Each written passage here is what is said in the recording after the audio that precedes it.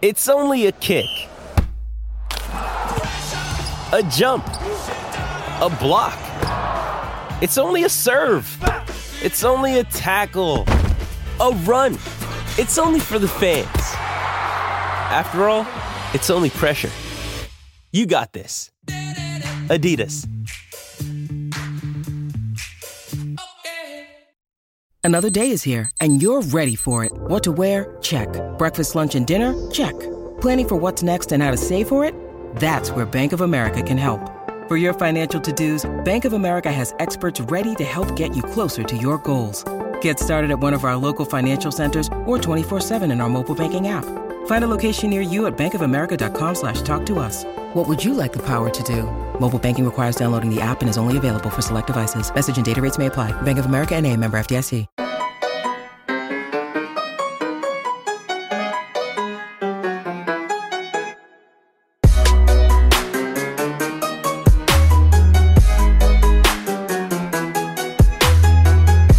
And welcome into Poke the Bear, episode 103. I am Evan Marinofsky. That is Connor Ryan. Connor, how you doing? Evan, doing well. How you doing? Doing great.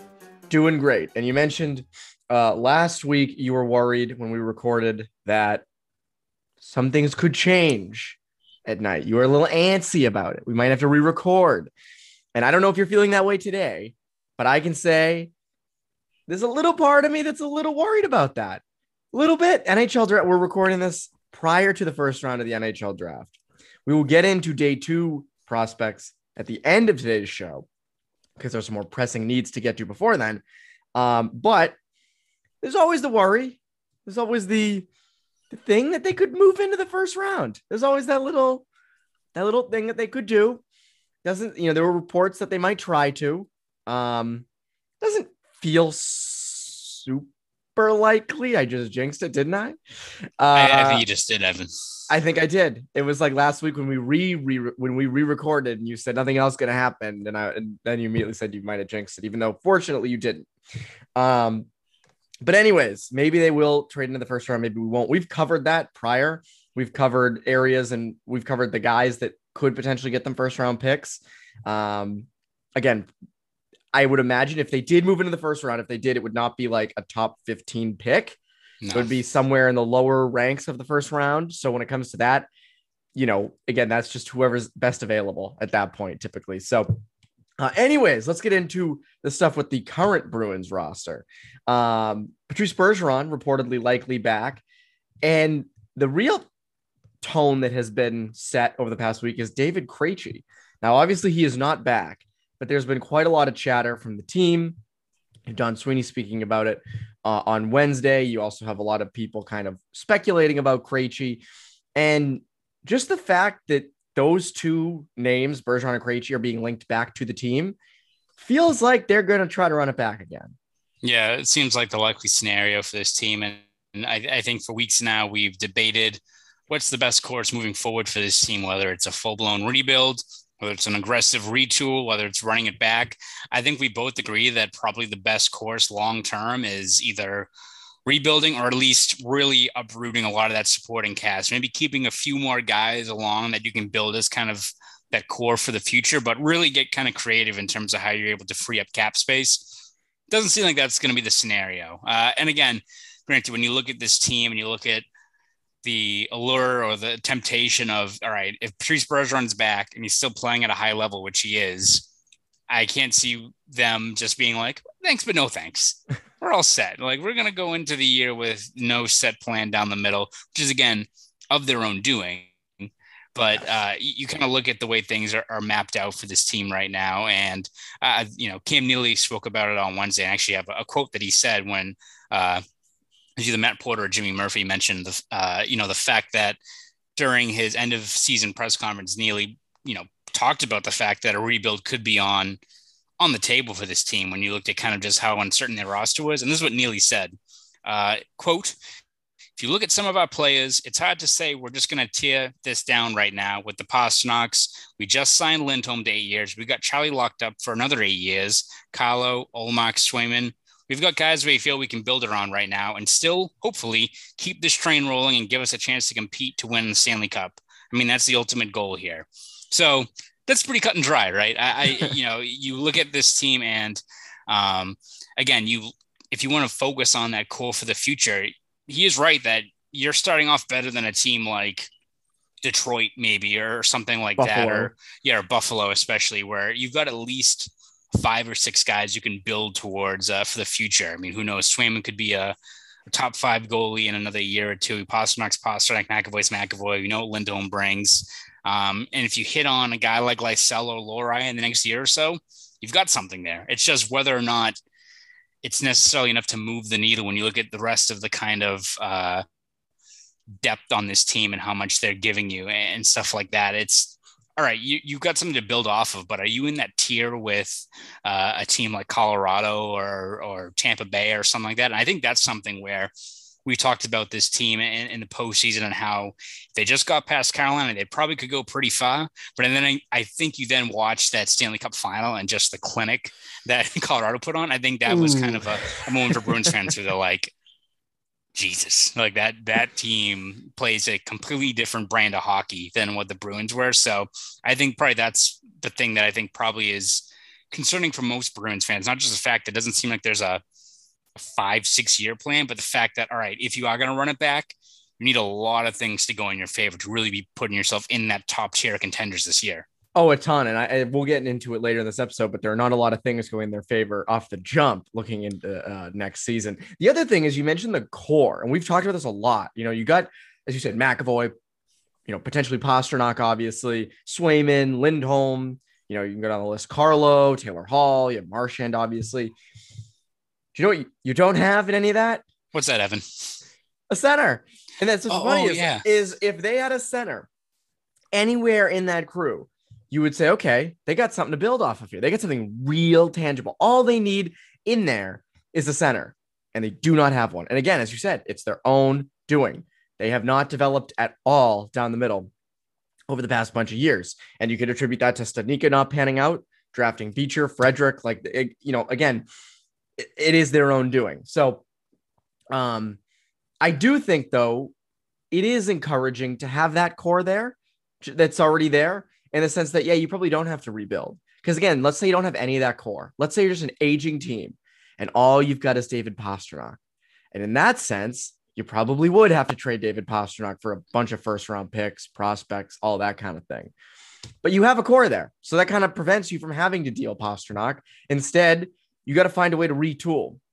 And I think that's kind of the preferred method, where it's like you got to find guys that you can deal off, whether it's second, third, first round picks. Find a way to get them. We've mentioned like Taylor Hall, and we've mentioned, obviously like Craig Smith and Jake DeBrusk, who we'll get to in a second. And then you got to hit on those picks. You got to actually pick good players. And, again, that's way easier said than done, but that's something that this team has struggled with over the past bunch of years. And moving on, I just mentioned, Jake DeBrusk rescinds the trade request, which we kind of expected in a sense.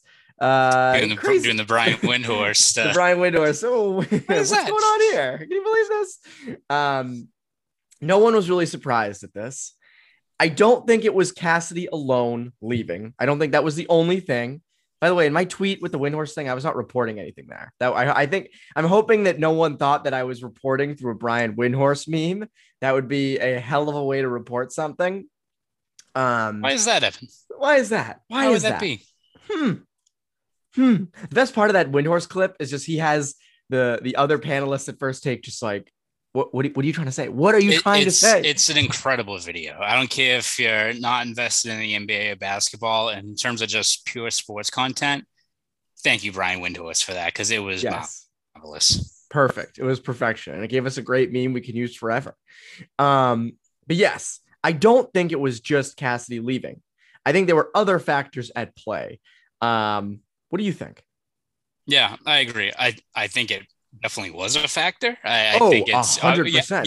Yeah, absolutely. I don't think there's any debate there.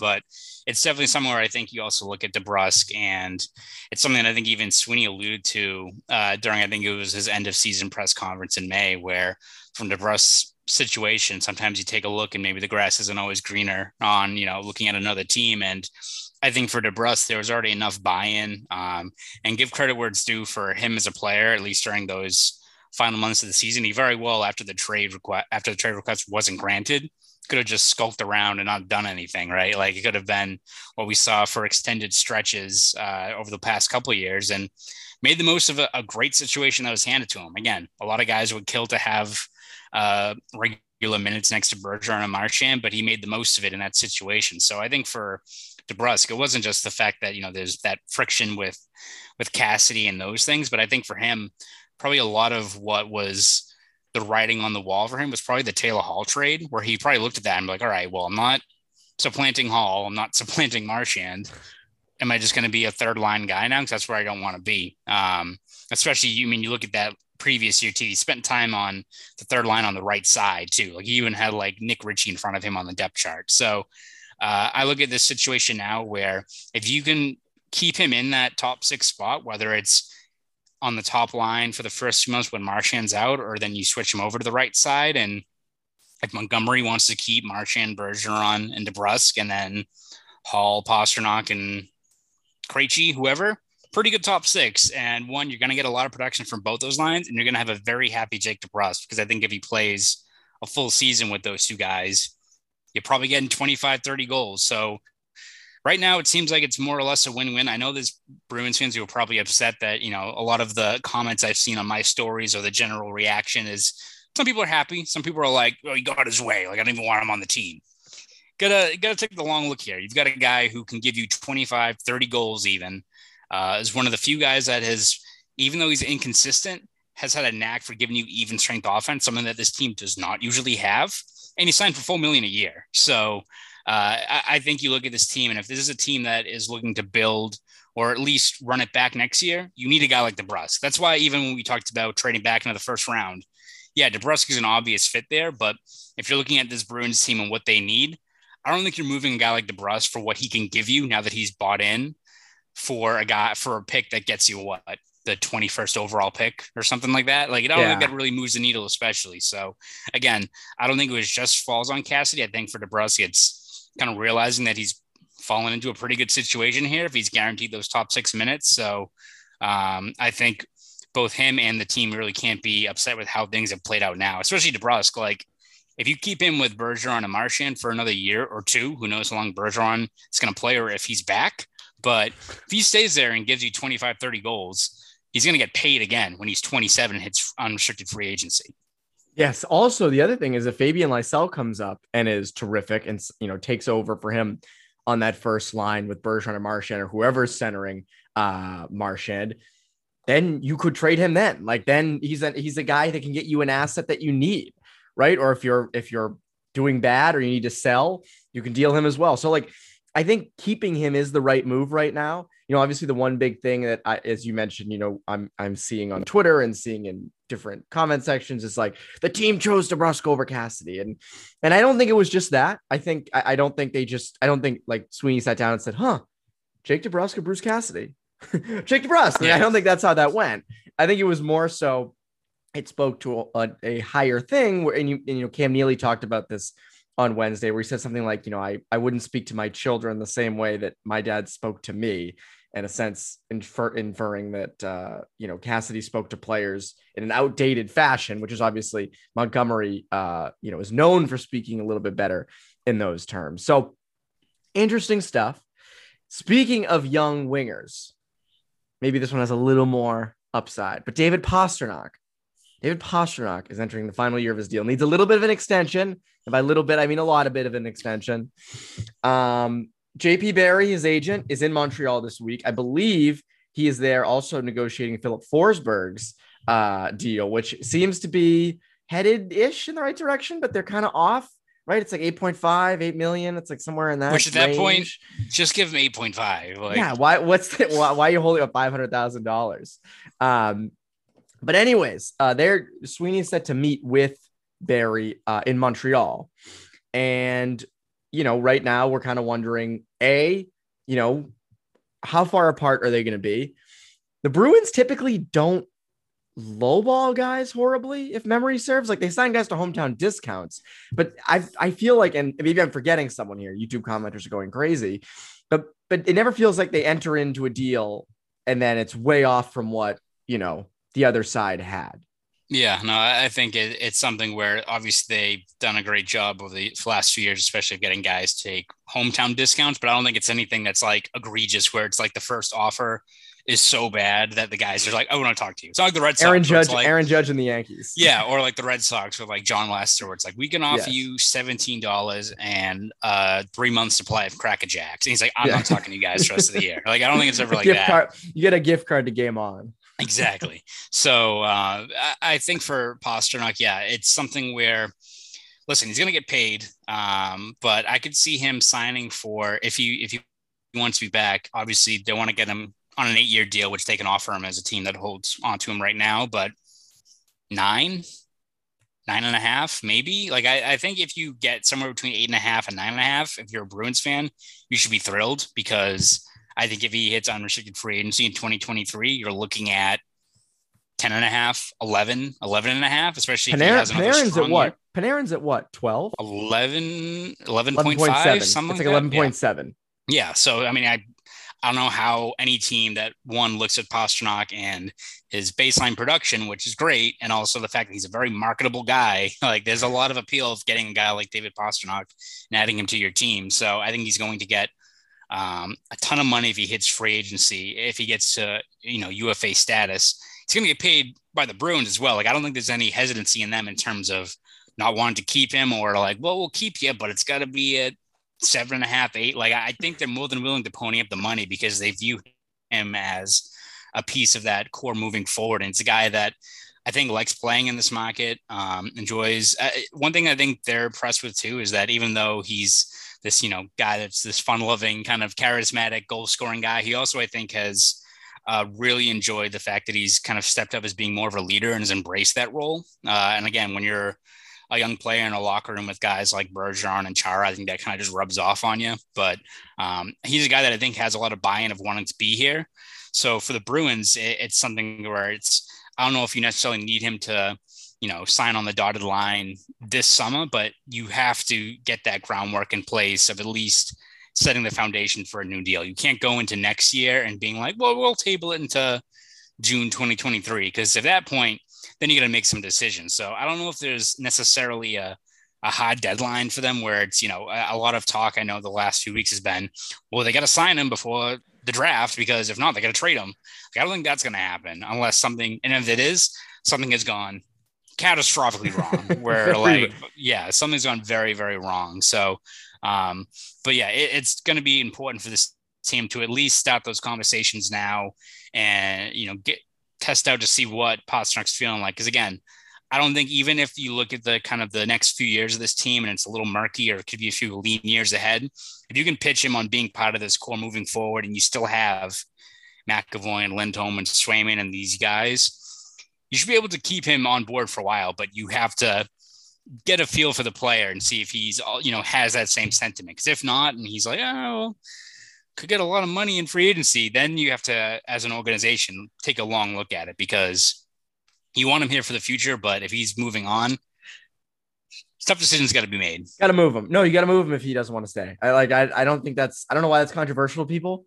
Like, if he doesn't want to stay or they're far apart in, like, let's say Pastrnak walks in and says, I want 13 or something bananas like that, which I don't think will happen. But if it did, like, if you're that far apart, you do have to move on. Like, you do have to deal him. You cannot just let a generational talent like David Pastrnak walk. That doesn't ever happen anymore, but you really can't let that happen now. Safe bet that doesn't all happen. Safe bet that doesn't happen. But we're talking really safe bets, talking about a good friends over at BetOnline. There you are, Evan. Listen up, guys. Our partners at BetOnline continue to be the number one source for all your bet needs and sports info. Both basketball and hockey might be in the midst of their off seasons, but over at BetOnline, you can still find all the latest odds, news, and sports developments, the latest fighting news, and even next season's NFL futures. BetOnline is your continued source for all your sports wagering information, from live betting to playoffs, esports, and more. It's super easy to get started, so head to the website today or use your mobile device to join and use our promo code CLNS50 to receive your 50% welcome bonus on your first deposit. That's promo code CLNS50. Bet online, where the game starts. Where the game stats. One last thing on Pastrnak that I do want to hit on. Should people be worried if a deal is not done this summer and is not done at the end of training camp? Like if we're entering this upcoming season and there is no deal done, I do think that should set off a couple of alarms. Not all the alarms, but I think if they head into game 1 against Washington and they don't have a deal done with Pastrnak, I look at that and go, that's not great. They've had a long time to figure this out. At the very least, it's going to make for a whole lot of easy content for us, because we're going to be talking about it from September on to probably what you're looking at then is you add this extra narrative of if this team is scuffling or they're kind of treading water around the time of the trade deadline. That's when the conversation becomes real, right? That's when we revisit it again, I think, is what would happen. I don't know if they've got a deadline that he doesn't sign at the very end of camp, then they're going to move him then. But then it becomes an actual issue where it's all right. We got to see how this team is going. They're probably going to struggle out of the gate if Pasternak's not happy with the way they're trending. Again, it's one of those things where a lot can go sideways once the regular season starts. So if you're the Bruins and you want to keep Pastrnak, it'd be great if you sign him before these 82 games start rolling in. Every game story in a game that Pastrnak scored, a goal, assist, he had more than 2 points or something like that. The story would either be like, here's why the Bruins should keep Pastrnak, or here's why, Pastrnak raised his trade value again. So hopefully we don't get to that point. The content, though, I guess technically for us would be very easy, but for the fans, not as fun. You briefly touched on it in what you just said. The Bruins do not have an easy stretch to open the season. Not very easy. So obviously we mentioned you're going to be missing guys. Marchand, McAvoy, Grzelcyk could miss a little bit of the start of the season. You should have Mike Riley by the start of the season, but you'll be missing 63 and 73. So not great. Aside from October, Ty Anderson tweeted out a crazy stretch from November 21st through December 11th.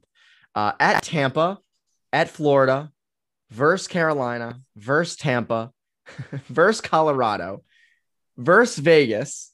Let's just stop there for a second, right? That's not even the full thing, but that's, team in the cup, President's Trophy, team that beat you in the first round, team in the cup, team who won the cup, team who is really good with your former coach.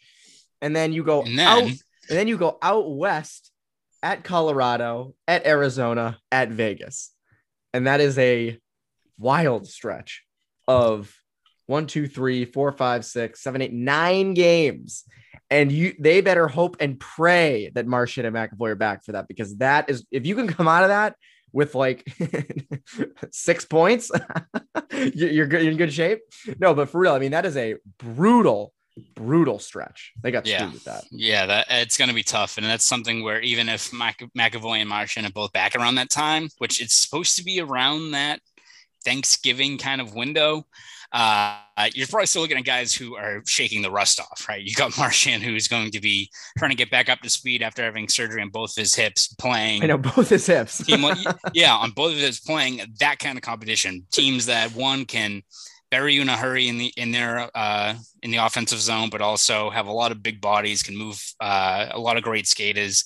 It's gonna put a toll on a guy who's just trying to get up to speed. And the same with McAvoy with his shoulder injury. So it's going to be tough, man. It's one of those things where you look at the schedule, and I think people were already expecting them to be treading water through the first few months of the season. But it's one thing where if maybe by the time McAvoy and Marchand get back and they're back up to speed, you're, I don't know, like, let's just say as a record, like 18-15 or something like that, where you're 4 or 5 games over 500, you're in the mix. Maybe you're not in the wild card spot, but you're right on the edge of it.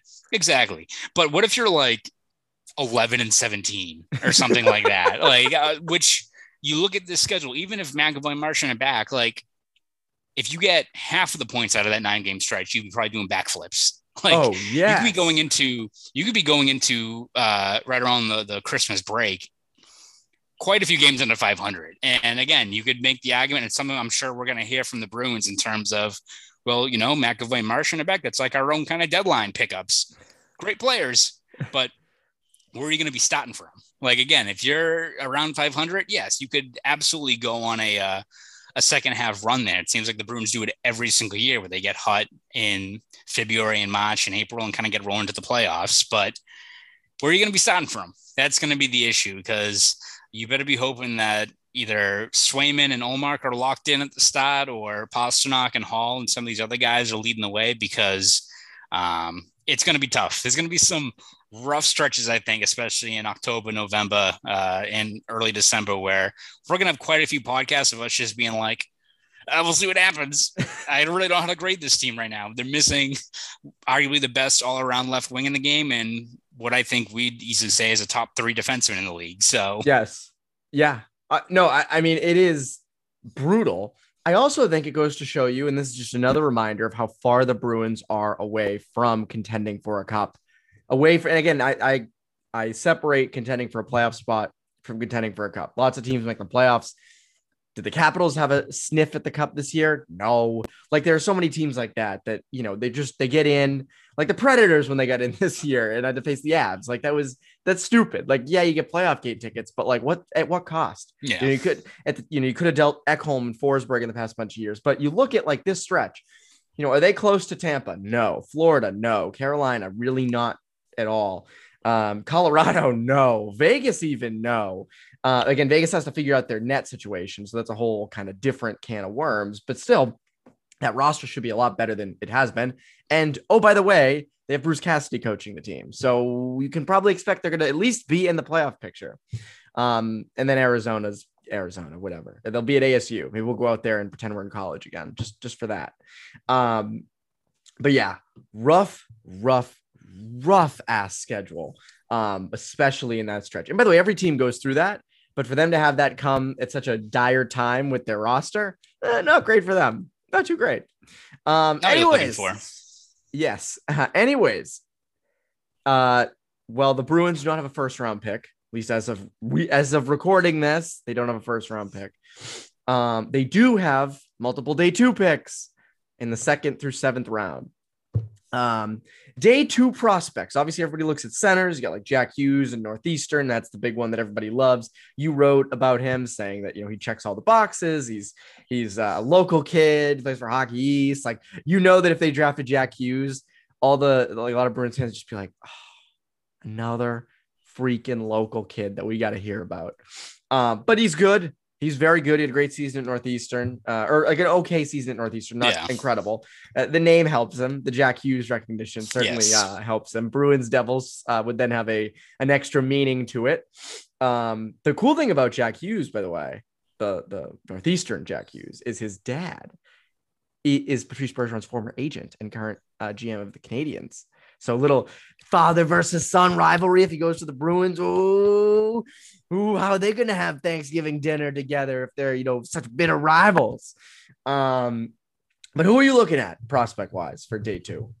Yeah, I think when you look, especially in that 2nd round, it's a pretty fortunate draft in terms of the prospect pool for the Bruins, because it seems like there's a whole bunch of intriguing center prospects, a lot of guys from the OHL especially, which years past probably like, shit, because the Bruins never get guys from the juniors, but they changed that last year, obviously, and they got guys like Harrison, Ryan Mast, 2 guys who, what do you know, looked pretty good last year. Like, look what they actually, how that works. Yeah, you probably keep on drafting guys in the Canadian Junior League. So, yeah, Hughes is a guy that would make a lot of sense for this team when you look at just how many boxes he kind of checks off. He's a guy that his ceiling, you look at him maybe as a 2-way, like, guy that could be like a 50-point guy, maybe if it all works out, which maybe doesn't, wow Bruins fans. They don't want another safe, 2-way kind of center prospect there. But you got a guy like Cameron Lund, who, what do you know? Another guy who's Massachusetts native. He's from Bridgewater. I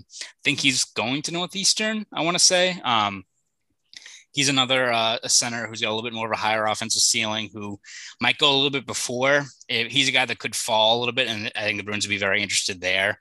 One guy who I'm intrigued by is his name is Danny Zilkin, I think is how you say it. He's a Canadian-Russian kid who played with the Storm in OHL last year. Look at his highlight reel. everything. I think if you're a Bruins fan, you get hyped about. He's the kind of prospect where like they draft him and then you tweet like a video of him dangling through 5 people, like this kid's gonna be pretty good, and you get like a ton of engagement. It's like when Lysell got drafted, you watch like 4 highlights, you're like, Bruins fans like, yeah, this kid's gonna be sick. That's what Zilkin is as a prospect. Great hands, great offensive instincts. Numbers are pretty good: 23 goals, 32 assists in 66 games. I think the concern for him was the lack of maybe finishing in terms of you looked at his skill and how it translated. Maybe they want a little bit more, but again, young player, if he spends another year in the OHL, wouldn't be surprised if his numbers jump up there. So if you're looking for a center prospect and you're looking for more skill in the lineup, which I think the Bruins benefited from last year by getting a guy like Lysell, I think Zilkin's definitely a guy you want to look at. But whether it's him, you've got Matyas Sabovaliv, I think is how you say his name. He's another center who kind of reminds me of Krejci, guy that gets knocked for his skating, but great playmaking instincts, controls kind of the pace of play. Really does remind you of Krejci in terms of just his strengths and weaknesses and how he can kind of exploit that. So there'll be no shortage, I think, of centers available for them, but you also have some wingers that could be available around that time as well. So there's a guy, Rieger Lorenz, who lit up the AJHL, which is the league that Kel Makar obviously played for. So not necessarily as well known as some of these other leagues out there, but pretty physical winger. 38 goals, 47 assists in 60 games, going to University of Denver. So got that Montgomery connection, maybe slightly. You can get some inside intel there, but whether it's a guy like Lorenz, there's a Finnish kid, Jani Nyman, who's I think 6'3", 210 pounds already at 18 years old. So I think when you look at the 2 areas of need, obviously center's far and away the top, but if they can also, if there's a guy that falls in their lap, that's a winger that maybe is a little bit different from a Lysell, where it's a bit of a bigger body, more physical, something like that. There could be guys around that, pick 54 that could fall into their lap as well. So again, not a first round pick. You'd still obviously like to have someone in that class of prospect to add to this pool, but they walk away with a guy like Zilkin, especially, I think they'd be more than happy with that. Yeah, again, never a bad idea to come away with like the best available. That was the thing that they were knocked at for so many years, was they didn't do that. It's gonna be fun when they don't draft a single center in the draft. Of course. That'll be great. Yeah, no center. They'll come away like, be a goalie. Yeah, we got a goalie. We got this really good two-way winger. He's great in his own zone. Great on the penalty kill. It fits right in with what we want. That'll be terrific. That'll be so much fun. But anyways, Connor, that is today's episode of Poke the Bear. What can the people look forward to from you over at BSJ? Yeah, we're going to have you covered throughout the draft in terms of who the Bruins take, whether they have any other moves up their sleeve, any trades right around the corner. It's going to be a very busy week next week. So whether it's development camp, whether it's a side of free agency, which we'll see what the Bruins can even kind of do with their cap situation. You got Jim Montgomery's going to get introduced at some point next week. What's happening? So we're going to have you covered every step of the way over at BSJ. So please subscribe at bostonsportsjournal.com. Want to follow me on Twitter? You can do that at ConnorRyan_93. Go do all that. I'm Evan Marinofsky. It's Connor Ryan for Poke the Bear. You listeners have a great rest of your day.